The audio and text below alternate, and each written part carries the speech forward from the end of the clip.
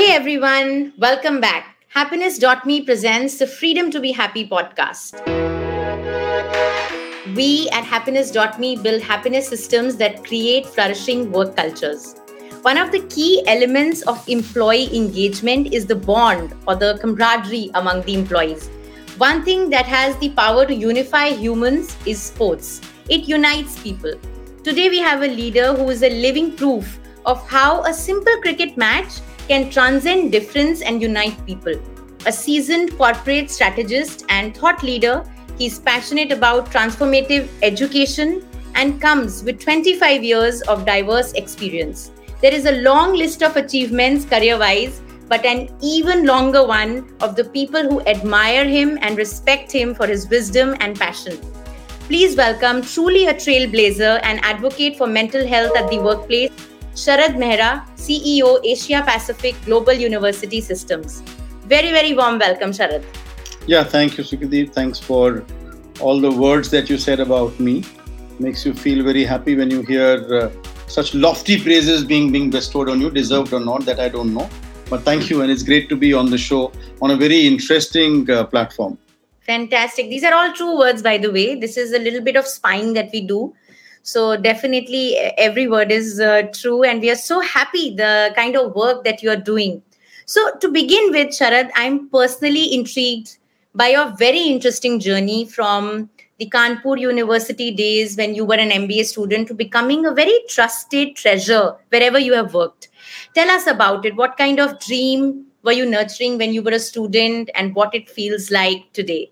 Well, it's been a rather longish journey now, 25 years, but it's always kind of exciting to reflect back on it and go back to those days as a student. And I think all of us really want to do that.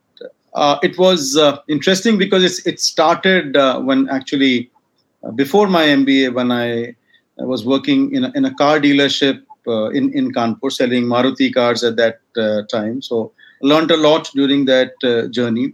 Aspirations were like everybody else, to be successful, not kind of really defining what that metric would be, but perhaps at that time it was more linked to all the material success that you would get. And I used to kind of think, agar salary itni ho jaye, then life would certainly be more happy. One word of wisdom, doesn't happen that way all the time.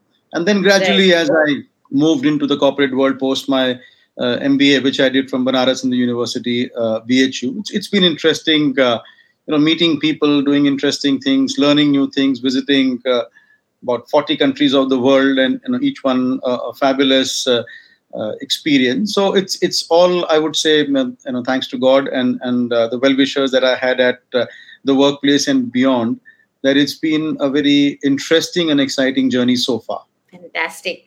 You yourself are also into sports and you endorse it at your workplace, right? We've heard about the famous cricket match.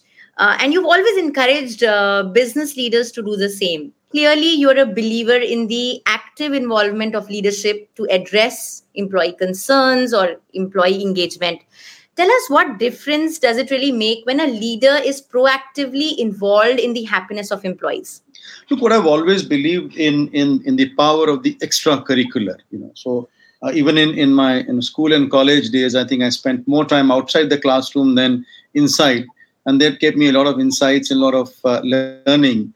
And if I look at the workplace, a typical boardroom, there is only as much as you can achieve. But when you start to interact with your colleagues, with your team members in a different setting, I think a different bond emerges, a different connect emerges, and the involvement is a lot more. And you use the word involvement and engagement, and that's exactly what happens. And I think in the real sense of the word. So on a sports field, if you see, one very interesting thing about a sports field is that everybody is an equal.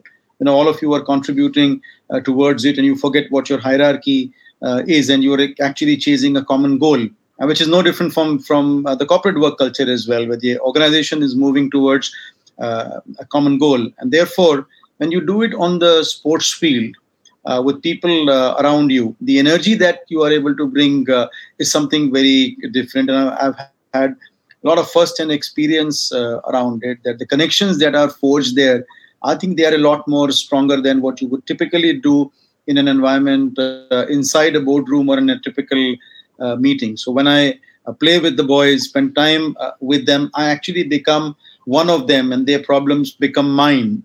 I wish that my problems could also become theirs, but that doesn't happen all the time. But it's a great experience for me. Like even today, I've got a cricket match in the evening, and after the match, I've just invited the team for a dinner, which will probably finish by midnight. But I know that that camaraderie that will be there, the energy that will be there, that's kind of in some ways unparalleled. So when you see on a sports field, you see a victor emerging, there's an image that comes to your mind. Somebody who's like shouting, somebody who's like holding a trophy, and the whole excitement around there. Contrast it with a corporate. If you do a big deal, all you do is to do a handshake, with the energy missing around it. And that's what, I try to kind of have that same level of energy within the organization as well, and using probably sports field to bring that energy. So interesting. Really, I think all what you said is so true. Like this Sochcast? Tune in for more with the Sochcast app from the Google Play Store. You also did a women cricket match. You also encouraged that at one of your workplaces. Isn't that true? Yeah, that's true. So tell us. Very interesting. Yeah. When the idea was first mooted, I was not a big supporter of the idea. Not that I don't believe in women's ability to play cricket. I wasn't sure that whether the idea would sell. We'll have enough number of teams participating in it, and I was hopelessly wrong at that time, because the participation of our women in cricket was probably a little more than what the men's participation was. The level of excitement, the level of participation, and the whole energy was completely different. So we did a series of matches, and in fact, it was a tournament of sort between different departments within the organization. And what was the most interesting part for me was that when the women's cricket was being played, I think the participation of men were very high, because they were like watching, cheering their colleagues on the ground. And the performance was just amazing. And eventually, our team of our housekeeping staff, the gardening and the security staff, won the tournament, and that really was the high point of their lives as well. And I recall a bus ride I had with them in the evening while we were going to a venue to celebrate them becoming champions. And I think one of the most fascinating rides that I had with them, just kind of talking to them as an equal, spending time with them, and really understanding what they stand for, what their aspirations are. So I think what was really happening was in some ways a transformation happening because of what happened on the cricket field. And the excitement of the cricket field was forgotten, and a new excitement was there, that of being inclusive and being part of a larger organization and being on the same platform as everybody else, which I think was bigger than the game that we played, and kind of spread a message to so many others in the organization as well, that we offer an equal opportunity to everyone, and therefore all they have to do is to raise their hand, and the organization is there to support them. So fantastic. It's one thing to just say that, we are an inclusive organization, and it's totally another thing when you actually take action towards it. You don't have to say it, people feel it. And I think that's the real work, to making an organization a happier organization. Sharad, one more thing that I, wanted to check with you, especially because you yourself, often speak about mental health at work. There is obviously a rising need at workplaces for mental health. We need to talk about it more. We need to take action about it.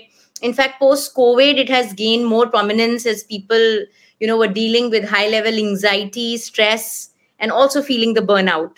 So share with us your experience or perspective towards incorporating a sense of empathy in the workplace, and in the way that leaders really lead. See, mental health and well-being, I think, is extremely important. Even before COVID, it was important, but I think COVID gave it a kind of a mouthpiece to really talk about what's happening out there. Fundamentally, if you look at our lives and how a typical day is spent, it's quite stressful. There's a getting up in the morning, getting ready. There's a longish commute to work, which in our traffic situation is always a struggle. Then, of course, a day full of meetings and things to be done, and then again a long commute back, and then of course dealing with whatever one has to deal with. So it's not only physical stress; it also kind of takes a toll on your mental health as well, which leads to all kind of ailments. It leads to burnout, as you mentioned, and often just feel frustrated with all what is happening around you. We did a survey within the organization a few years back, and what came out that stress, and that too in the age group of 25 to 35, which was really a revelation, was the highest. And that kind of really got me thinking: is that as an organization, what is our responsibility to help our colleagues deal with that stress? And one of the thoughts that I had was that when we in an organization is looking at the mental well-being or happiness, in this case, it's not just about happiness at the workplace. It's not a switch that you switch on and switch off, that okay, workplace will make you happy, and then there's a switch that turns off, you go back, and then you are in whatever state in which you are. Because the fundamental belief is the organization has to take the onus of the and the responsibility of happiness 24/7, and create all those enablers that are there within the organization to help the colleagues get there. So whether it's initiatives like Project Happiness that we launched some time back, or giving opportunities for our colleagues to be either on the sports field, spending time with each other, or kind of spending some time off the workplace, just to get to know each other and help each other in this journey, became an important part of the culture of the organization. That's where I think it all started. Now, I think as I look back, a lot has been done, but still a lot more that needs to be done, so that fundamentally all the leaders, and not just me in the organization, realize that it's an important responsibility that they carry. If they are kind of team leaders, then they have to make sure that the mental well-being and happiness of the employees is also a priority for them. I always believe that someone who is happy is always more productive. And a happy organization is where you have happy people. And when you have happy colleagues, happy people in the organization, you have happier customers. So it's in some ways, it's also linked to the business goals of the organization as well. So whenever you get a time, come and visit us. You will see a lot of smiles and cheers everywhere, because happiness to us matters. Fantastic. Like this Sochcast? Tune in for more with the Sochcast app from the Google Play Store. And I think when it starts at the grassroots level of an organization, then rather than thinking, of course, the leader has to be happy, but that doesn't mean that the leader has to be like, super joyful or, in fact, that kind of happiness comes from a calm, right? This is not like super energetic and, just rainbows and things like that. It's not really that, right? The happiness that you are referring to is the happiness which comes from that inner calm, that inner joy, the passion that you have for your work. Look, absolutely. Right? Happiness for everyone essentially comes from within, whether it's you or me or anybody else. I mean, as leaders or as organizations, we can create certain enablers around it, and also make people realize that it is important to be happy. It's important to be calm and at peace with yourself and get energized by what you are doing. And if that starts to happen, then generally people start to feel happier than what they are. But I've also realized that happiness is contagious as well. So if you are positive, if you are joyful, and if you are happy, you are more likely to spread that. But if you're negative, then negativity is spread, and that's something we kind of shamelessly use to kind of spread positivity in the environment, so that as a whole, the entire organization feels happy about it. And as far as the grassroots level is concerned, I think the real leadership sits at the grassroots level. In any organization. So if you take a very traditional view of the organization with somebody sitting at the top, possibly this is not who we are. It's kind of really being at that grassroots level and kind of having a relationship of equals with everyone brings a different level of energy out there. Joe, in a way, the energy that you get from hugging someone It's not Yes. the same energy that you get when you touch somebody's feet. Fantastic. I'm loving this conversation and I'm learning so much. And I'm sure all the listeners who are listening to this particular episode are really making notes, because these are things that may sound very simple, but, once you actually kind of apply it in your life, they become like gems, right? So, what a fantastic conversation. But I'm not letting you go, Sharad, till the time we get into the quick five, which is basically we get an opportunity to get to know you even better. So, are you ready? Well, okay. I mean, you can only be as much ready for, a quick round of questions being fired at you. So let's see, how do I do? And do I get a hamper at the end, or? We'll send it across to you. We'll send you a All happiness right. Thank hamper. you. All right. Okay. Happiness So, hamper. Okay, I'm waiting for that. all right. So, let's begin the quick five. Any recent lesson you have learned from a younger generation? Huh. Okay. This is not a quick answer. Yes. I think it's really about the passion and the energy that sometimes younger people are able to kind of bring to work, and that kind of a never say die spirit that's out there. They're not taking no for an answer and going for the impossible. I think that's something, I think I learn every day when I see young people in action. I totally agree. Youth is the way forward. Absolutely. Okay, tell me if I'm sure many incidents must have happened, but tell me that one very kind thing that someone ever did for you at the workplace. Uh, Kind or an incident that you can, that really warms your heart. Look, I think this was not so long ago, and I have a little bit of a habit of knowing the names of people and then kind of talking to them. So I was kind of talking to a receptionist in one of our units, and I kind of spoke to her, and I remembered her name. So I was just really asking, how you doing? And I remember something that she had shared earlier. So she actually, after that conversation, had a tear in her eye, and what she told me that I've been working here for so many years, and I can bet that so many leaders inside would not even know what my name is. But you know my name, you also know what my daughter is doing, and you remembered and you came to ask what happened in her exams. Kind of makes me feel very, very special. Now, for me, it was a usual conversation like I would do, but I think it meant so much to her, and that kind of really touched my heart. And I just thought that as leaders, these are the kind of a conversation we should be doing a little more often than we normally do, because everything becomes kind of in a way taken for granted. So that was something that really touched my heart. Fantastic. That's a beautiful story. Tell me, if an unhappy employee comes to you, okay, with a complaint or, whining, what is your first sentence to them? Well, sit down.